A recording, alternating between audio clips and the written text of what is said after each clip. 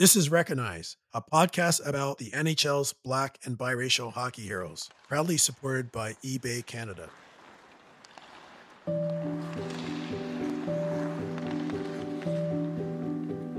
Ever since I was a kid, I collected hockey cards with spare change my dad gave me. As a black person, to see others like me on the ice inspired me. They were my role models and showed me hockey is a game for everyone. I've collected 100 rookie cards for NHL's black and biracial players, and I'm going to talk to all of them so you can learn their stories. Looks okay now. Let's take away. Dawes moving in. Scores! Nigel Dawes gives the Rangers a 2-1 lead with 3:16 to go. Well, you talk about it. You talk about a player that was due to score was Nigel Dawes. This, I believe, will be unassisted again.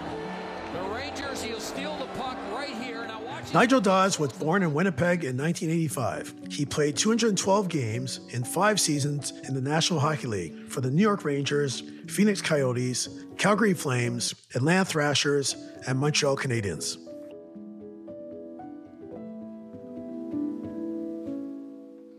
So, hi, Nigel. Thanks for being on the My Hockey Hero podcast. How are you doing? I'm doing good. Thanks for inviting me. That's great. I like that jersey you have in the background. Is that from Calgary? Yeah, there's Calgary here. There's a couple more on the wall there, distant future. And then back there's World Juniors and the gold medal. So just a couple memories from the career. Yeah, it looks amazing.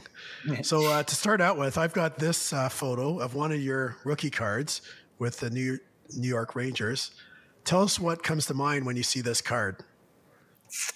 I think warm up. I think that was taken in warm up. But definitely a lot of good memories.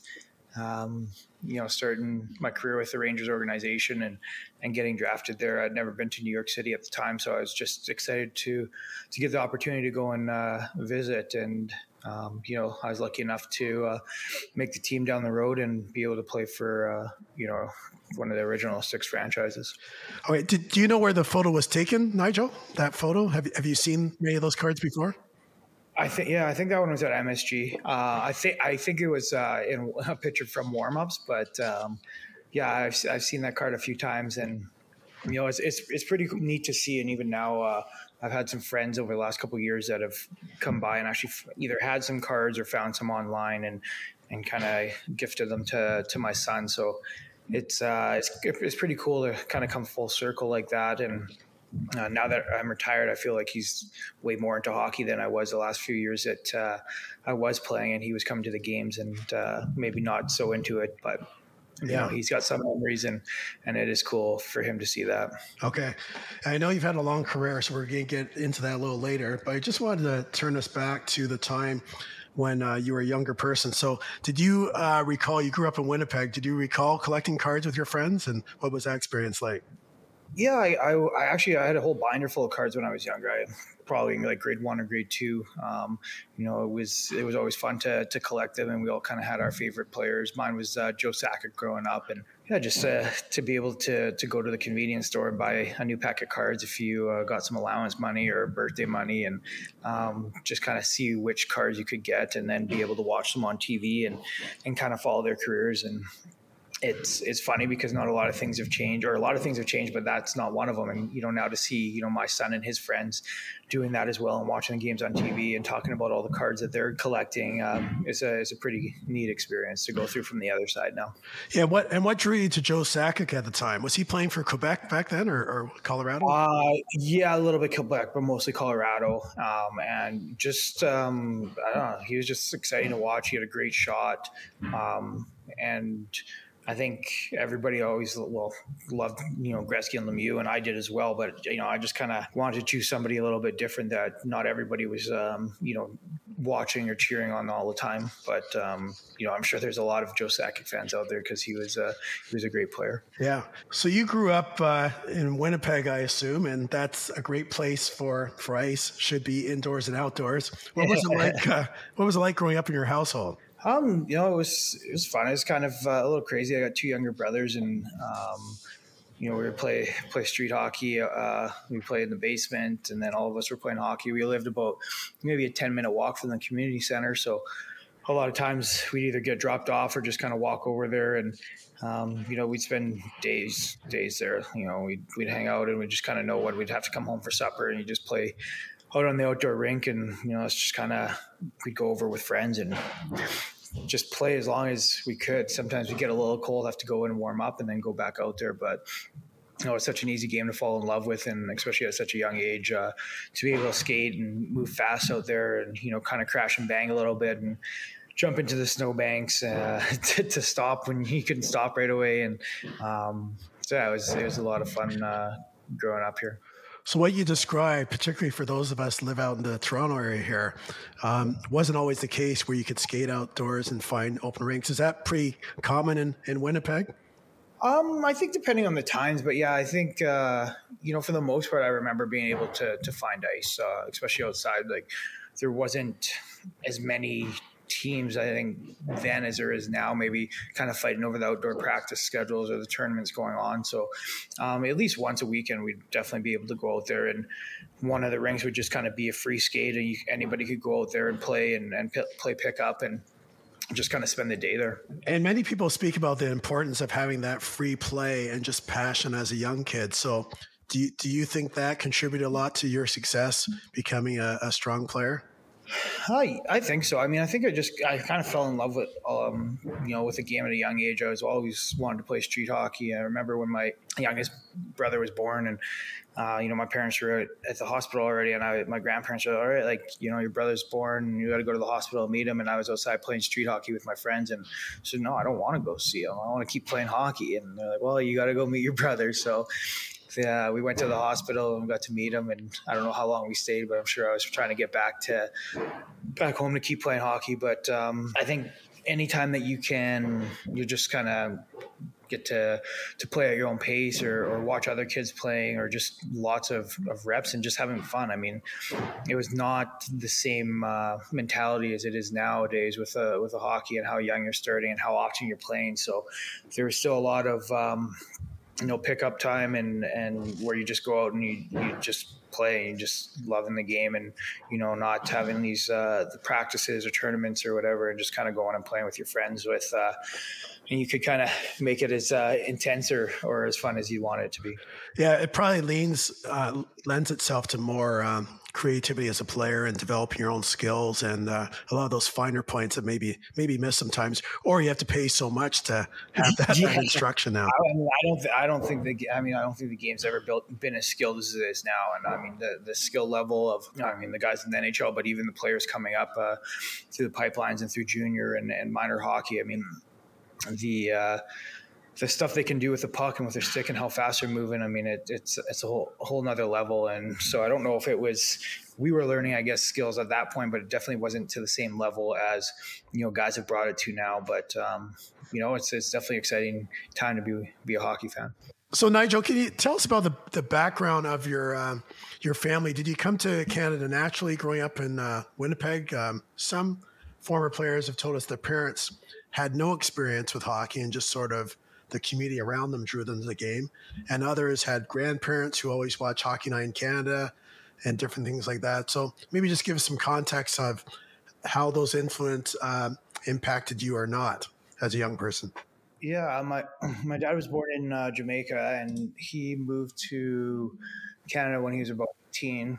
And my mom was born in Winnipeg, and my mom grew up, she was a speed skater. So she was, like a high level speed skater. So, she wasn't really into hockey, but she was a great skater and kind of taught me how to skate. My dad, he played a lot of sports, but at the time he was playing rugby as well as my mom, actually. So it was a good combination for the physical aspect of the game and playing on the ice. But neither one of them really had any experience in hockey. But I just, fell in love with it at a young age. So I was watching it on TV and wanting to play it. So yeah, I just kind of fell into it being Canadian, I guess. So you had a lot of influences around you just about being an athlete, it sounds like.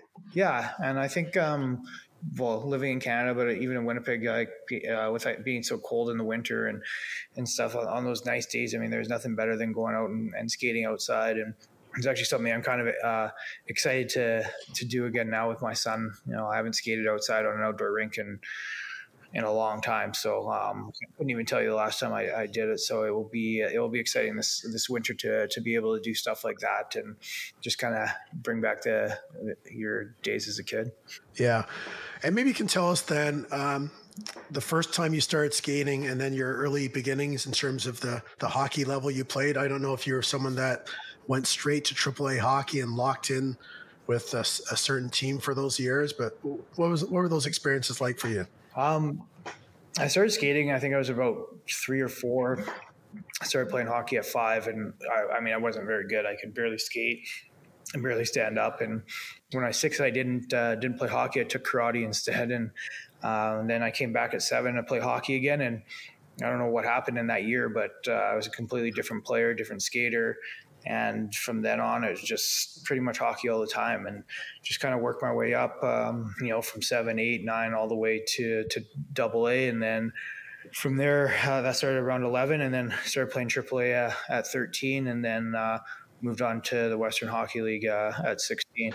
So you really had a gradual progression when you talk about those early years and finding your play in 10, 11. And what position did you play in those years? Were you always same position?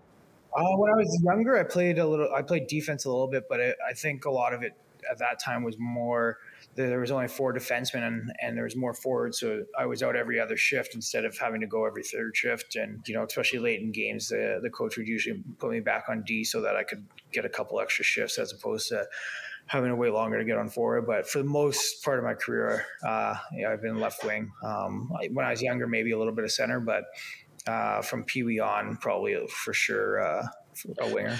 And then from those early years, would it be the same group of players you're playing on this competitive traveling team? What was the name of the team or association you played with?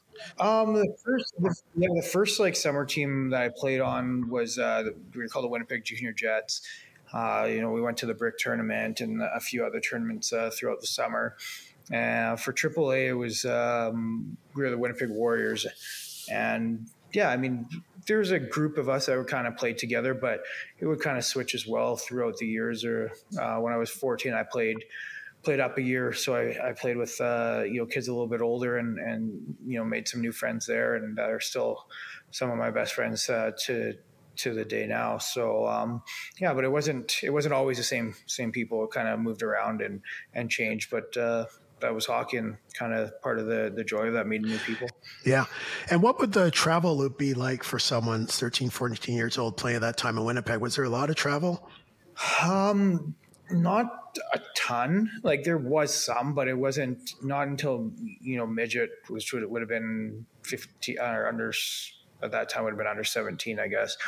That would be what we played. Yeah. All over Manitoba. We played a team out of Kenora in Ontario, which was about a 2-hour drive.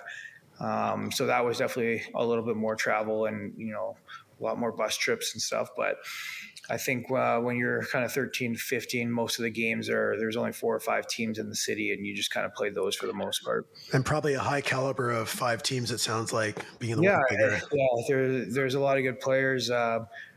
It was definitely a challenge playing against older guys and kind of trying to adapt to that as they're, a little bit bigger and stronger and faster. So it's the same things don't work, but it was a great way to learn and to try and keep up to the guys. So that sounds like that was a significant transformational period for you in terms of your development of play. Was that something that you asked for, or just naturally your abilities led you to play up a year? Yeah, I think it just kind of happened. And even when I did it, I wasn't really sure if I was going to make the team or not. And I was, happy playing with my age group, but the coach asked, and I got called up a couple times a year before and did, held my own. So I think that kind of planted the seed for them to maybe see how it would go the following year. And I know that, they wanted me, even when I was 15, they were trying to get me to play I guess it would have been like a junior A league, but I wasn't really comfortable with it and just ended up playing, with the under 17 team. but got called up a couple games, and that was a pretty cool experience because at that time, it was something that I looked up to, that league, and playing there. They were playing just down the street from my parents' house, so we'd always go and watch a lot of the games, and it was just a lot of fun. Yeah. So you're born in 1985, and you're growing up in Winnipeg and playing these games in the early 90s to late 90s. Can you tell us, was Winnipeg kind of a diverse area, including, I assume there'd be players of Indigenous background? Do you remember growing up with a little bit of diversity in your area, or not much? Yes and no. I think throughout the league there was a little bit.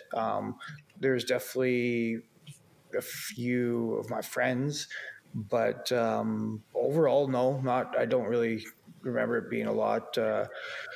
But I think as you get older, you see, different backgrounds and different cultures coming together, and different races even getting into the game. I definitely crossed paths with a lot more. So you talked about looking up to Joe Sakic, and given that you're one of the few people of color diversity around you, was there a moment where you looked up to stars that would have been playing the NHL or junior hockey in the 90s that made you sort of attach yourself to the dream of potentially playing the NHL one day, or just generally feeling more of a sense of belonging in minor hockey? It's tough because it's like a lot of times, like now looking back, you replay a lot of scenarios or situations you were in, and you're like, man, like that was pretty messed up. But being young and just kind of entangled in hockey, like you're not really putting as much thought into it. So I mean, I really love the game. I think as a young kid, no matter where you're from or what your race is, I think if you're watching the NHL on TV, I mean that's the ultimate dream. I mean, I still watch them skate around with the Stanley Cup after it's won and pass it off, and it's still a dream, even knowing now it will never happen. But it's not something that's kind of like died. I mean, even though I played in the NHL and stuff, it's just you're always going to get those feelings when you see that. And for me, it was just I wanted to be on TV. I wanted to be playing hockey. I wanted to be playing at the highest level, and it didn't really matter to me, what I looked like or where I came from. It was just all more about how I played on the ice and how I could try and keep improving and becoming the best player to give myself an opportunity or a chance to try and get to that level. Was there any moments, I know for myself, my experience is very similar in terms of wanting to play, not being too much impacted by obviously not seeing many people like myself playing, but also the back of my mind being kind of aware that, down the road, Tony McKegney played for Buffalo and Wayne Gretzky's a star now, and Grant Fuhr is a goalie who's black for Edmonton. So I just wondered whether it may not be a driver for you, but it was just something that you're noticeable that was happening. Yeah, I think as I got probably more into junior hockey and stuff where you could kind of feel it a little bit more, where like closer to maybe your dream, or you're like, there's guys from your team the year before that are now going to NHL camps and making it, and just being even in the 90s and in the early 2000s, like just there was way more diversity in the game and a lot more black players, and you got like Grant Fuhr and I was lucky enough to. Pokey Reddick played for Winnipeg. Yeah, that's right. Yeah. I mean, I think one of the biggest ones for me was like playing on a line with Jerome McGinley when I was in Calgary for parts of the season. And, he was, like an idol for not just myself, but like a lot of, players of color growing up, and just represented himself so well, and was just such a good hockey player that it must have been inspiring. It was really nice to be on that team. Yeah. Just be on the same team. And, but a lot of times, like, I would only be the only black player on the team, or maybe sometimes in the league. So, when I played World Juniors and we had 3 black guys on the team with myself, Anthony Stewart, and Sean Bell, I mean, that was probably like the first feeling for me where I was like, oh yeah, and there's like, there's other guys on the team with me, which was definitely really cool to see the change, even just from myself growing up and playing on different teams, and then coming and being a part of the team with them, and they were both great guys, and still have a relationship with them to this day. So it's really cool to see how far it's come, but there's still such a long way for it to go. Yeah. Yeah. It must have felt at the time that, the face of Canada was kind of changing a little more dramatically. And I think your group there was part of a movement that must have just felt, hey, this is kind of neat. We're all achieving success and we're in a small way changing the face of hockey. And as you said, there must be a collegial sense of belonging just seeing other people that look like you. I want to jump ahead to your junior hockey days. So tell us about when you sort of start to feel that you might have had a shot of being drafted to the Western Hockey League. I imagine there probably could have been U.S. opportunities, although it wasn't as big of a step at the time. But you ended up playing for the Kootenay Ice and had a successful career with them. So what led up to you being acquired by them? I didn't know what, I mean, I knew I had a really good year and I think it was called Bantam or my draft year for the WHL. And, but at that point there wasn't a lot of room for smaller hockey players in the game. It was kind of, I was at that point told my whole career, or at least like the last 4 or 5 years, that I was too small and that I wasn't going to make it. And, they just need bigger players. And so I didn't really know what kind of, where I would go in the draft, if I would get drafted. I knew I was a good hockey player and I played well, and even some of the players that got drafted, I was putting up a lot more points and probably better players than they were, but I got drafted in the 5th round. And I went to the first training camp and everybody was huge. And I felt, the only time you really feel like normal is on the ice, because that's, if you're walking side by side with someone, you definitely feel like they're towering over you. But for whatever reason, once you get on the ice, it's just a different thing. I don't know if it's because you're skating too or doing other things, but you just kind of, feel at home. And I had a pretty good camp. And then, to be honest, I think it kind of came out of nowhere. I wasn't even going to go to camp the next year. I was going to wait because I didn't want to, lose my college eligibility, not knowing which path I was going to go down at the time, and just ended up going out to camp kind of last minute and didn't end up coming back. So I just kind of fell in love with it and made the team. And I think it was more probably the next year as a 17-year-old that I was like, okay, like I think I might have a chance at this, because I had a really good year and I was feeling more comfortable and I kept improving, and that was my draft year. So it turned out well. Yeah, and your numbers, the type of player you were was, high point getter. I know your first year with Kootenay Ice in 2001, you had 4 points in 54 games. And I imagine that the next season you said where you really took off, you had 72 games played and 92 points, 47 goals, 45 assists. So really progressing. And as you said, you're probably a point in the NHL's history where smaller players didn't have as many opportunities. It was just kind of a different game, or the way the smaller players were perceived. There wasn't as many opportunities. So your Western career, I should highlight that you end up eventually winning a Memorial Cup with Kootenay Ice. And also you play on a couple of World Junior national teams, as you mentioned, and win a gold medal with those teams as well. So really a lot of success. And can you share other highlights about your journey and that memorial experience with us with Kootenay Ice? Oh yeah, it was my first year, so as a 16-year-old, and I think that was probably helped in a lot of ways where I didn't, I just thought it was normal. You're just going out and playing another game. You don't know that some of these guys have been in the league for 4 or 5 years and it could be their first time going to the playoffs or the first time going to the finals, or I think maybe two, or some of the guys went to the Memorial Cup 2 years prior, but the team wasn't nearly as strong. So yeah, it was fun. It was a lot of fun, even being, one of the younger guys on the team, and just going on that ride and kind of just being oblivious to really everything that was going on at the time, because you're just not really comprehending, the magnitude of things at that time. So you're just going out and I think you play a little bit more free, play a little bit more relaxed, but I'm sure the older guys wouldn't have the same story or same feelings. And to your point about this confidence, it must be a confidence builder. All of a sudden you're in the WHL, you're having success, you're going Memorial Cup. You probably start to look around and say, you're kind of competing. There's no reason why you might, make it to the higher levels. And you also have the success of being identified for the World Junior Championship. So we interviewed Kendall McCardle, you might be aware of a few episodes ago. And he won a Memorial Cup with Vancouver Giants and also won a World Junior medal. So I see all the paraphernalia you have behind you there with your jerseys. And I guess, again, there's not many people that can sort of hang their hat on. The Memorial Cup is, some say it's even more contested trophy to win than the Stanley Cup and to win a World Junior. So you must feel really proud of having achieved those.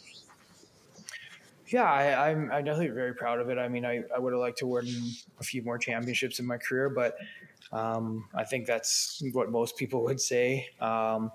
But just to be able to have the taste of winning championships at such a young age, like my first year, and then playing in the World Juniors, definitely highlights of the career. And I was able to play in some Stanley Cup playoff games, but unfortunately not get nearly close enough to winning that. And but yeah, I think now that the career is over and you can kind of sit back and you start thinking about more of the memories. I mean, there's my son's hockey coach is like, oh, I was out in Grand Forks watching that World Juniors. We were like our mid-20s and we all rented hotel rooms and stuff. So it's just like the tournament was 2 hours from Winnipeg. So there's a lot of people from Winnipeg there. And it was a huge highlight for them as fans, being able to take that in and us having such a good team that it was, so much fun for really everybody involved.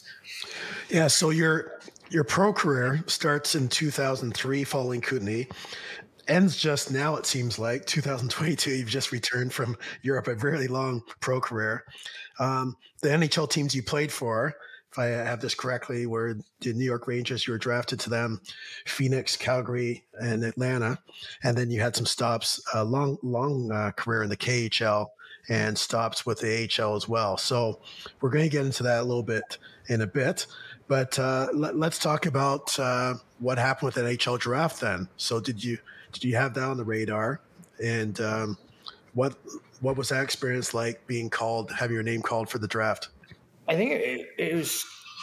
I mean, it was cool, but not the same. Like, it's not. I mean, obviously, it's like at that point, it's like a lifelong dream to get drafted to the NHL and stuff. But there's not. Again, I was a smaller player. Then there was no hype about it or anything like that. So I didn't go to the draft. I didn't know when I was going to get drafted. I had a good idea I would get drafted, but I didn't really know where or what team. And yeah, so my dad came and kind of woke me up on Sunday morning and was like, hey, you just got drafted to the Rangers. And I was like, oh, that's awesome. And start thinking about New York City and going to visit there for the first time. But yeah, it wasn't something that I was like stressed over or, worried about, because it's not like you're like a first round draft pick where you're there and you're sitting in the stands and you're like, it was really just another day for me, except I got a nice wake-up call. Sure. So that's still relatively high, 149th overall, and in the 2003 entry draft, and that was by the New York Rangers, and that was after 2 seasons in the WHL. So the other thing, getting back to the World Juniors, is one of the games you got in the gold medal, 2 goals and 1 assist against the U.S., and you were named Canada's Player of the Game. So any memories to shed light on that experience? Yeah, they're all bad memories though, because we lost. We had a 3-1 lead going into the third period and lost on 2 kind of weird goals. One of them we shot off our own defenseman into the net. So it was definitely kind of a bitter pill to swallow the way we lost. But luckily we had a lot of underagers underagers for the tournament on the team. So we all had some learning from that experience. Yeah, learning from that, but also kind of a chip on our shoulder where we weren't happy with how things ended, and we wanted to make sure that we didn't let the next opportunity slip away, because we saw the guys who weren't going to get a chance to play again the following year, like the 19-year-old guys that we saw their feeling and how they felt, and we didn't want to have that feeling the following year. Yeah. Can you tell some of the listeners of some of the players you played in those 2 tournaments then? The first one in Helsinki, we had Dan Paille, Marc-Andre Fleury, but we had a lot of young guys who were, well, not young guys, but the 18-year-old guys the next year in 2005. Crosby was there as well as in Helsinki, and then the next year we had Crosby, Bergeron, Mike Richards, Jeff Carter, Ryan Getzlaff, Andrew Ladd, Dion Phaneuf, Shea Weber. So that's the year you won. Yeah. The following year. Yeah. Yeah. So we had pretty stacked team, the NHL lockout. So a lot of the 18 or rookies, first round picks that would probably have made the NHL that year weren't playing in the NHL, and our team definitely benefited from that greatly. So, and then what city did that winning take place in? Was that? I was in Grand Forks, North Dakota. That was Grand Forks, so yeah. So, any special moment with you at the proximity of in Winnipeg? That was really cool. Yeah, there's so many friends and family, and I mean, it might as well have been in Winnipeg. Everybody was driving down to watch. Playing junior hockey in BC. My family didn't get a lot of chances to see me play. So for them to be able to be such a big part of that tournament and take in every game and be there, and not just my parents, but aunts, uncles, other relatives, lots of best friends. It was really cool. And there's so many people still to this day that talk about that tournament. There were snowstorms and people getting stranded, and the fans drinking the stadium dry out of beer and stuff like that. So it was a whole party for everybody. And at the end of the tournament, we got to join in on the party. Yeah, quite the Canadian experience. Yeah.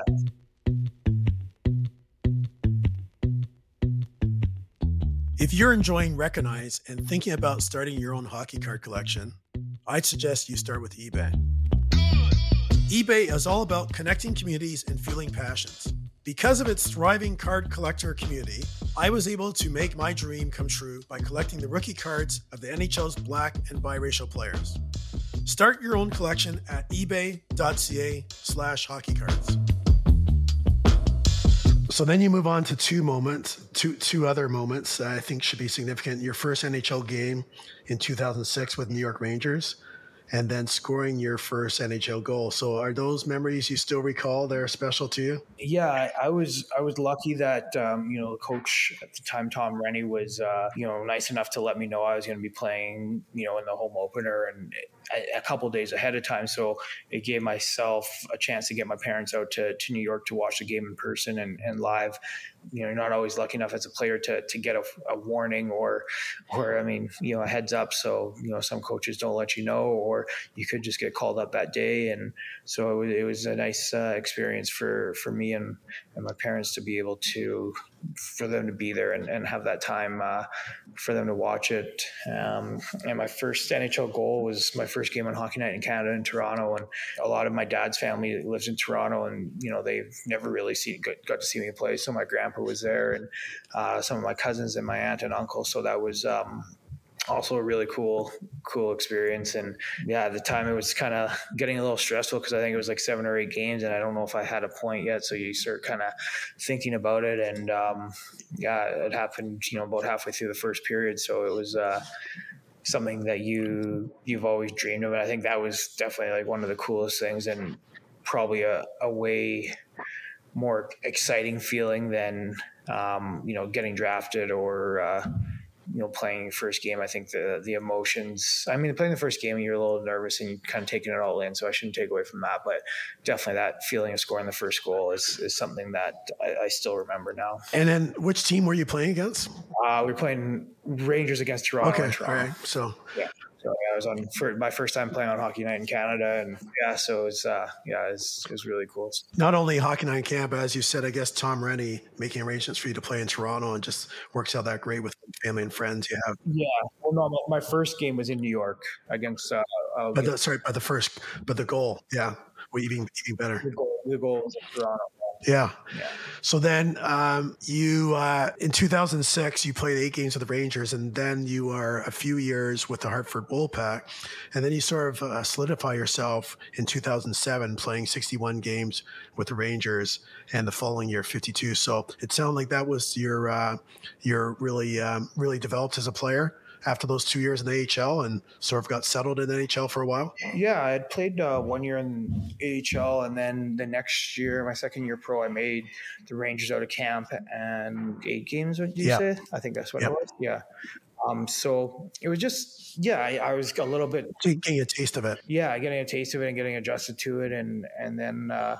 I think when I got sent down after making the team out of training camp, it was tough to adjust. You're upset and you're pissed off, and you maybe don't handle it as well. And it took me maybe a month or so to kind of get playing again and stop feeling sorry for myself. And And then I had a really good rest of the season and played really well. And then next year, I think I got started in the minors and then I was playing really well. And I think I got called up maybe after a month or month and a half, and then kind of didn't look back from there until years later. Yeah.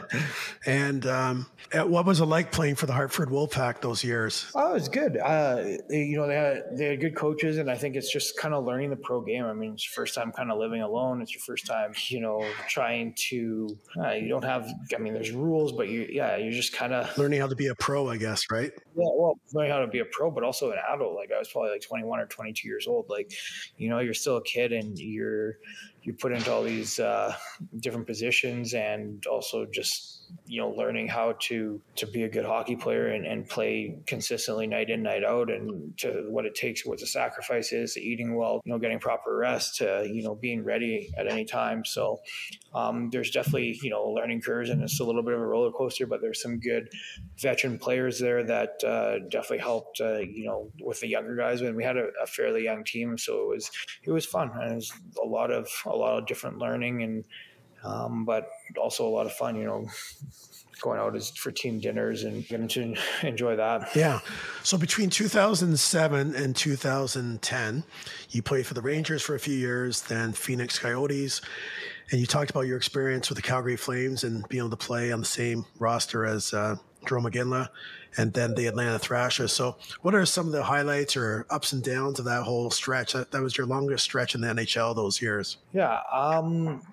Yeah, it was great. I think, it was tough getting traded from New York to Phoenix, even though, you get excited, but it was the first time I'd ever been traded in my career. And it's just a weird feeling. It's, you're picking up one life as you know it. And, within 6 hours they were on a road trip out east. So it's just, I think, a train ride or a car ride, but yeah, it's weird. And then you're just picking up your life and you're moving somewhere else and meeting, 25 new guys, and they're all now your teammates, and you got to play a game, the next afternoon. And so it was different, but it was good. There was a lot of trades. Phoenix made a lot of trades at that trade deadline. And so there's a lot of new faces. So I think it was nice that way, where everybody got to come in, and there's maybe 8 or 10 guys who had just got traded that were kind of trying to learn their way around the team and the city as well. So we had a lot of guys to lean on. And then you have a stint in Phoenix and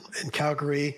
Are there any highlights you remember in terms of players you played with or coaches, significant moments in those years? I got to play for Wayne Gretzky. He was coaching in Phoenix when I was there. So that was a pretty unique experience and pretty cool. I mean, to have the greatest player ever coaching you I don't even know if anyone could have really even dreamt of that. So it was really cool. Playing in Calgary was also a great experience. The one time I played in Canada, just to have the Canadian fan base and, kind of have that, pressure of playing that kind of market was a good experience, and I really enjoyed that as well. Yeah, and you continue to be a scorer. That your highest ending point total of the year with Calgary was 66 games. You had 32 points. So obviously you were still in that role. And you alluded before about the challenges of being a small player, being a point getter. So you then move on after that in your final years with Montreal.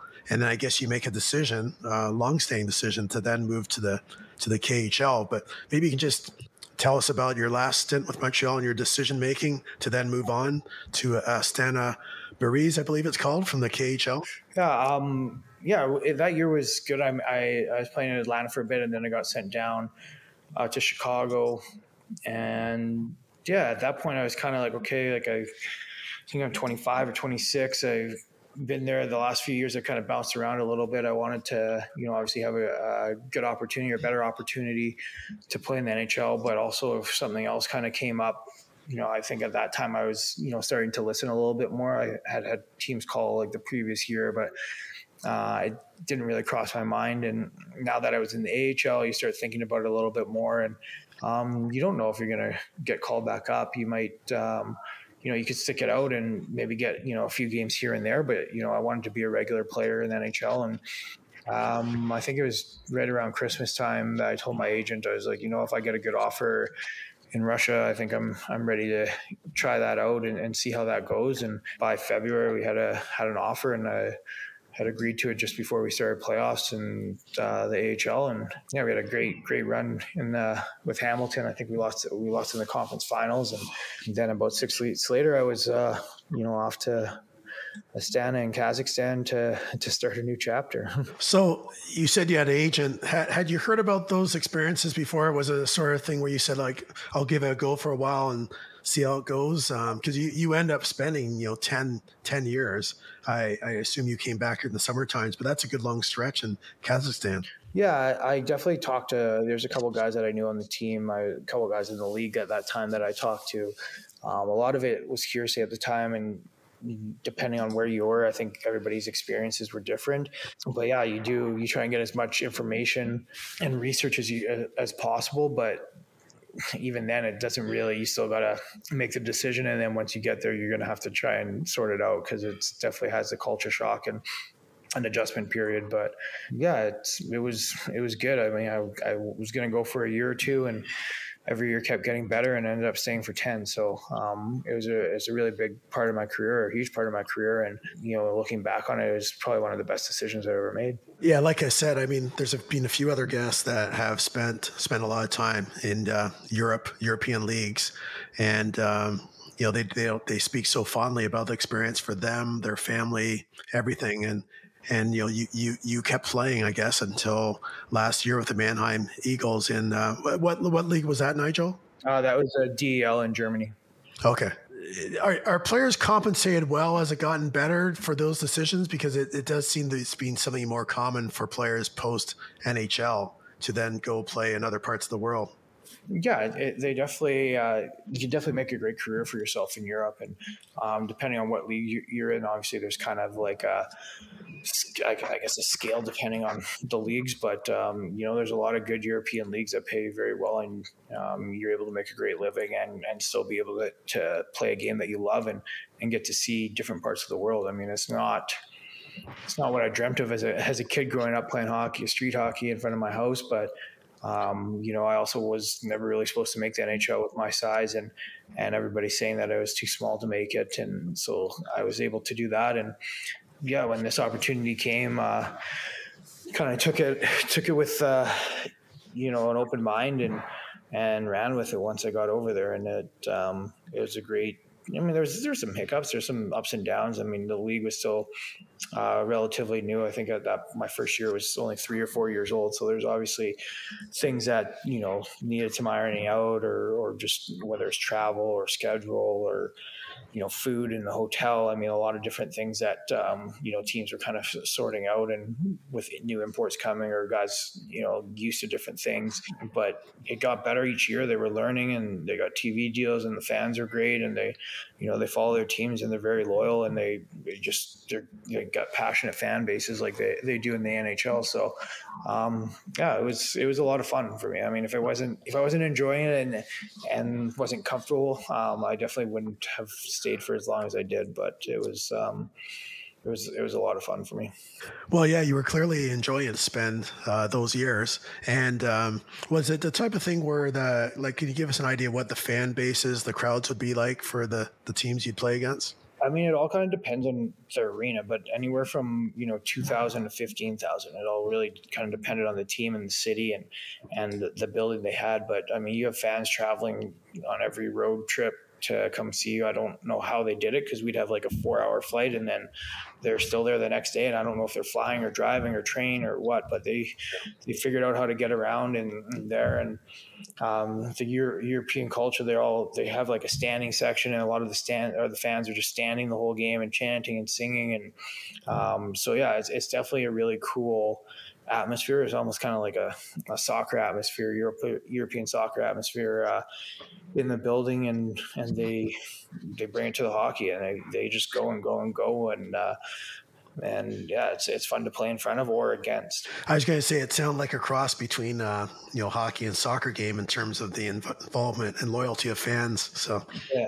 And I talked about that diversity piece earlier.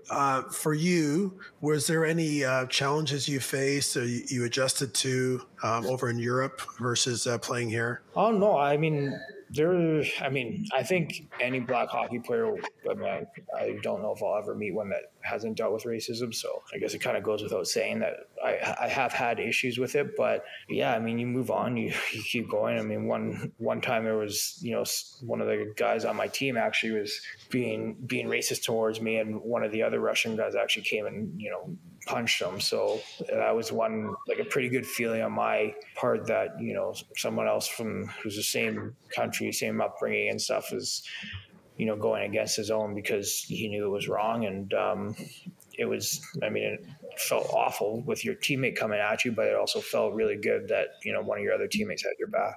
Yeah, and as I was asking you before about your commitment to go over there, obviously you wouldn't have stayed over there that many times. So obviously everything else weighed out whatever challenges you would have faced. But the fact is you're changing to quite a dramatic culture than North America. So I just wondered about how that transition went for you during those years. Yeah, there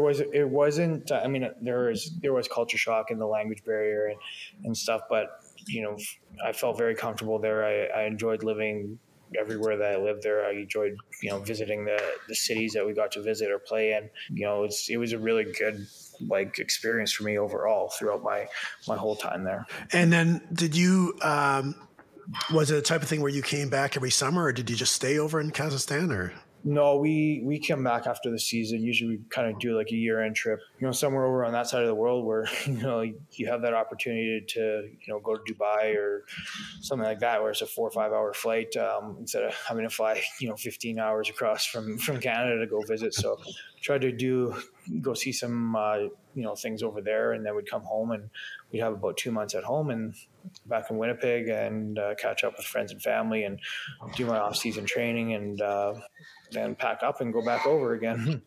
Yeah, it sounds like it was a real nice routine for you to be into, and perhaps maybe not as much playing games as you normally would face in a pro league over on this side. Is that correct? Yeah, we played anywhere from 52 to 60 games a season. So they actually started playing more games, after my first couple of years there. But that was definitely a challenge at first, where you're playing 80 plus games, and now you're playing around 50 plus playoffs. So there's definitely felt like times where you wouldn't play a game for 3 weeks, and you're just man, I just want to play. And there was a lot more practice. So I was I know a lot of the guys are man, I would rather play 100 games than have to practice as much as we were. So, but just kind of how, a lot of teams in Europe do it that way. And a lot of the leagues do, they'll have kind of different breaks of, anywhere from 8 to 10 days where you're not going to play, and you get some days off, and then you get to practice, and then you start again. And there's a couple breaks throughout the year, but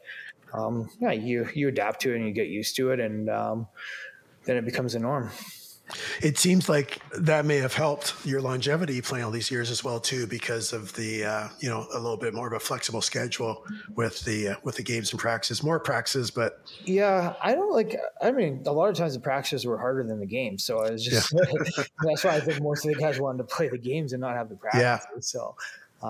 Would you say there's more contact in that league or less? Probably less. They've changed the ice again, but at the time it was Olympic size, so there's more skating and more room. So it's skating. It's just hard. There's still contact, but it's just there's so much ice to cover that it's just a lot harder to get those big hits, or you really have to be in perfect position, perfect timing to get those big hits. Whereas here there's less ice out there, so it's a lot easier to be in the right position and have the right timing and not running out of position to go for a big hit. So it definitely still happens. Some guys still caught me, but there's definitely just more room to kind of get out of the way or skate around it. Yeah.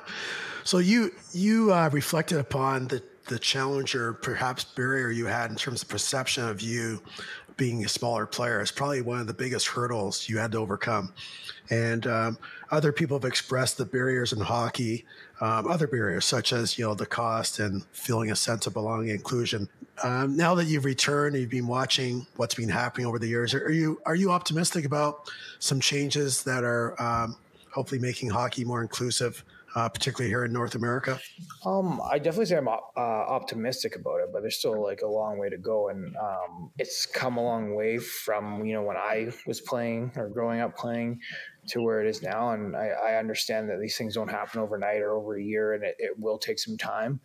But I'm hoping that a lot of these young kids coming up and start and playing hockey or any sports really, like, hopefully they're dealing with less and less. But there's a lot worse things going on in the world than sport, and I hope that we continue to keep taking these right steps to include as many people as we can, no matter where you're coming from or what your background is or what your race is, and just kind of getting them into the game, because it's such an amazing game. It's so much fun. I wish it was anybody could play it, but unfortunately it's not like soccer where you just need a ball, or you can play without shoes if you want. But it can be expensive, and equipment's expensive, and ice is expensive, and those prices are just getting up. But there's so many more programs that are giving back and helping, whether it be underprivileged kids or kids that might not have, any way to watch hockey or see it, get into the game and get introduced to it. So hopefully those programs, I'm actually helping out with one right now in the city, and hopefully there's just more of them come out and you can just touch more and more kids, because there's not many people that start playing hockey that don't love the game or don't fall in love and try or want to at least continue to play, whether that be floor hockey or ice hockey or street hockey or whatever kind of hockey, like roller hockey. Like it's there's so many different ways of playing the game, and they're all just as fun and meaningful. And maybe you can tell us what you're up to now, because you did talk about your involvement with your son. And do you see yourself in the future in giving back to the game in different ways, whether it's involvement with him or others in the community? Yeah, I mean, the Winnipeg Jets have a really good hockey academy here that they give back to schools, and they work with some schools. So there's right now I'm just kind of helping out with kids that are they're all different levels. They're just learning to skate or getting introduced to it. The Jets really do a good job with the True North Foundation, and I've only been doing it for a couple of weeks, but already it's the first day none of the kids really want to talk to me, and the next week they're started to chirp me and make fun of me. So now I know I'm on the right track. When people are making fun of you, that's a good thing. So yeah, it's nice to give back and be able to go out there with them. As for what's in store for the future, I'm not sure. I like being out, kind of helping with my son's team, but I'm not really coaching. I'm more just kind of another hands or another person out there to help out with the kids and help the other coaches. And we'll see where it goes down the road. But I definitely love to be able to stick in hockey somehow. Just not sure what that might be at this point. Yeah, well, you haven't been retired for that long, so do you plan on staying the skates any way in the future? Like what do former players do? Do they? Well, in the summer it was a lot of golf this year, and right now it's just kind of family, be around, and you try not to miss anything. I missed so much over my career that you want to try and be there for all the activities, and whether it's soccer or hockey or school stuff right now. So not really any desire to put the skates on to play yet, but I'm sure that will come back around. But I'm kind of maybe take a year or so and then kind of see where it goes. It'll probably be different now, though, like not the same intensity, just sort of skate to just sort of stay loose on the ice. Yeah, definitely. Just kind of get out there with your friends and have a good time. Yeah. So in wrapping up here, maybe you can just share with us what advice you would give for a young hockey player playing today. Just have fun. I mean, I think there's so many people that you talk to now and everyone's like, oh, like what spring team are you playing, or what team is this or whatever. And it's just, no, there's not. I just hope that fun stays in the game as long as you can, because the longer you play the game and just enjoy it, and before, if you're lucky enough to turn pro or where it becomes a job, or you get the stress or the anxiety or the pressure. I mean, when you're a kid, you don't have that, and it's so much fun to just go out there and be freewheeling and just enjoy the game with your friends and your teammates, and try and hold on to that as long as you can, because it is still a fun game, even if you do turn pro and stuff, but there's so much other stuff that it becomes or can become. So take it. I mean, it took me around the world. It can take you to a lot of different places, whether it's tournaments or league games. So yeah, it's a beautiful game, and it's a lot of fun to have had it be such a big part of my life for so long. Yeah, thanks for sharing that wise advice for us. And as we reflect on our conversation with you, you did overcome a lot of barriers in terms of perceptions of being a small player. And, we're very successful with the championships we mentioned with the World Junior Hockey and the Memorial Cup, and then to find your place in the NHL and work through some success there, and then have a long and lengthy career successful in the KHL is quite a accomplishment. And I can tell that you were just sort of following your passion, having fun all those years. So, which I think is the advice that you give them to kids. Yeah. It's not very often you get to have a job that you say that you love or you enjoy as much as you do, or you get to play a sport for your job. So I've been very fortunate, and definitely have enjoyed the ride. Yeah. Well, I appreciate you spending this time with us, Nigel, one of many amazing individuals who have come on this show and talked about their perspectives, playing hockey, being a diverse individual, and also the experiences you've had playing in other parts of the world. So many people will really appreciate hearing your story and will be inspired. So thank you very much for being on the show. And if we're out in Winnipeg sometime, we'll try to connect with you. Yeah, thanks for having me. We're proud to be working with Hockey Equality. Hockey Equality is on a mission to create diversity at all levels of the game of hockey by lowering financial barriers for BIPOC, female, and other equity-deserving youth hockey players. If you've been moved by the stories shared on this podcast and want to help make hockey accessible to all, check out hockeyequality.org. If you've enjoyed this podcast and would like to share this story with your kids, then check out My Hockey Hero. It's shorter and suitable for the whole family. You can click the link in the show notes or find it wherever you get your podcasts.